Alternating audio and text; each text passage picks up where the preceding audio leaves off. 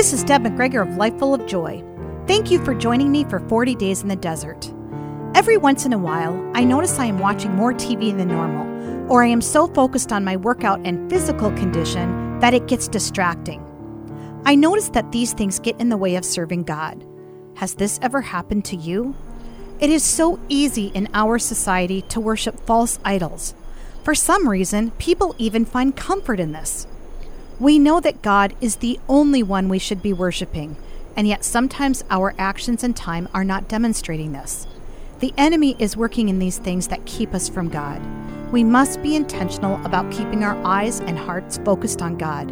It is so easy to get off course.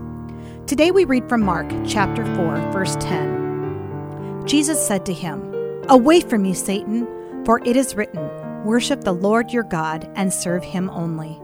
Together we pray. Dear Lord, we want to worship and serve you.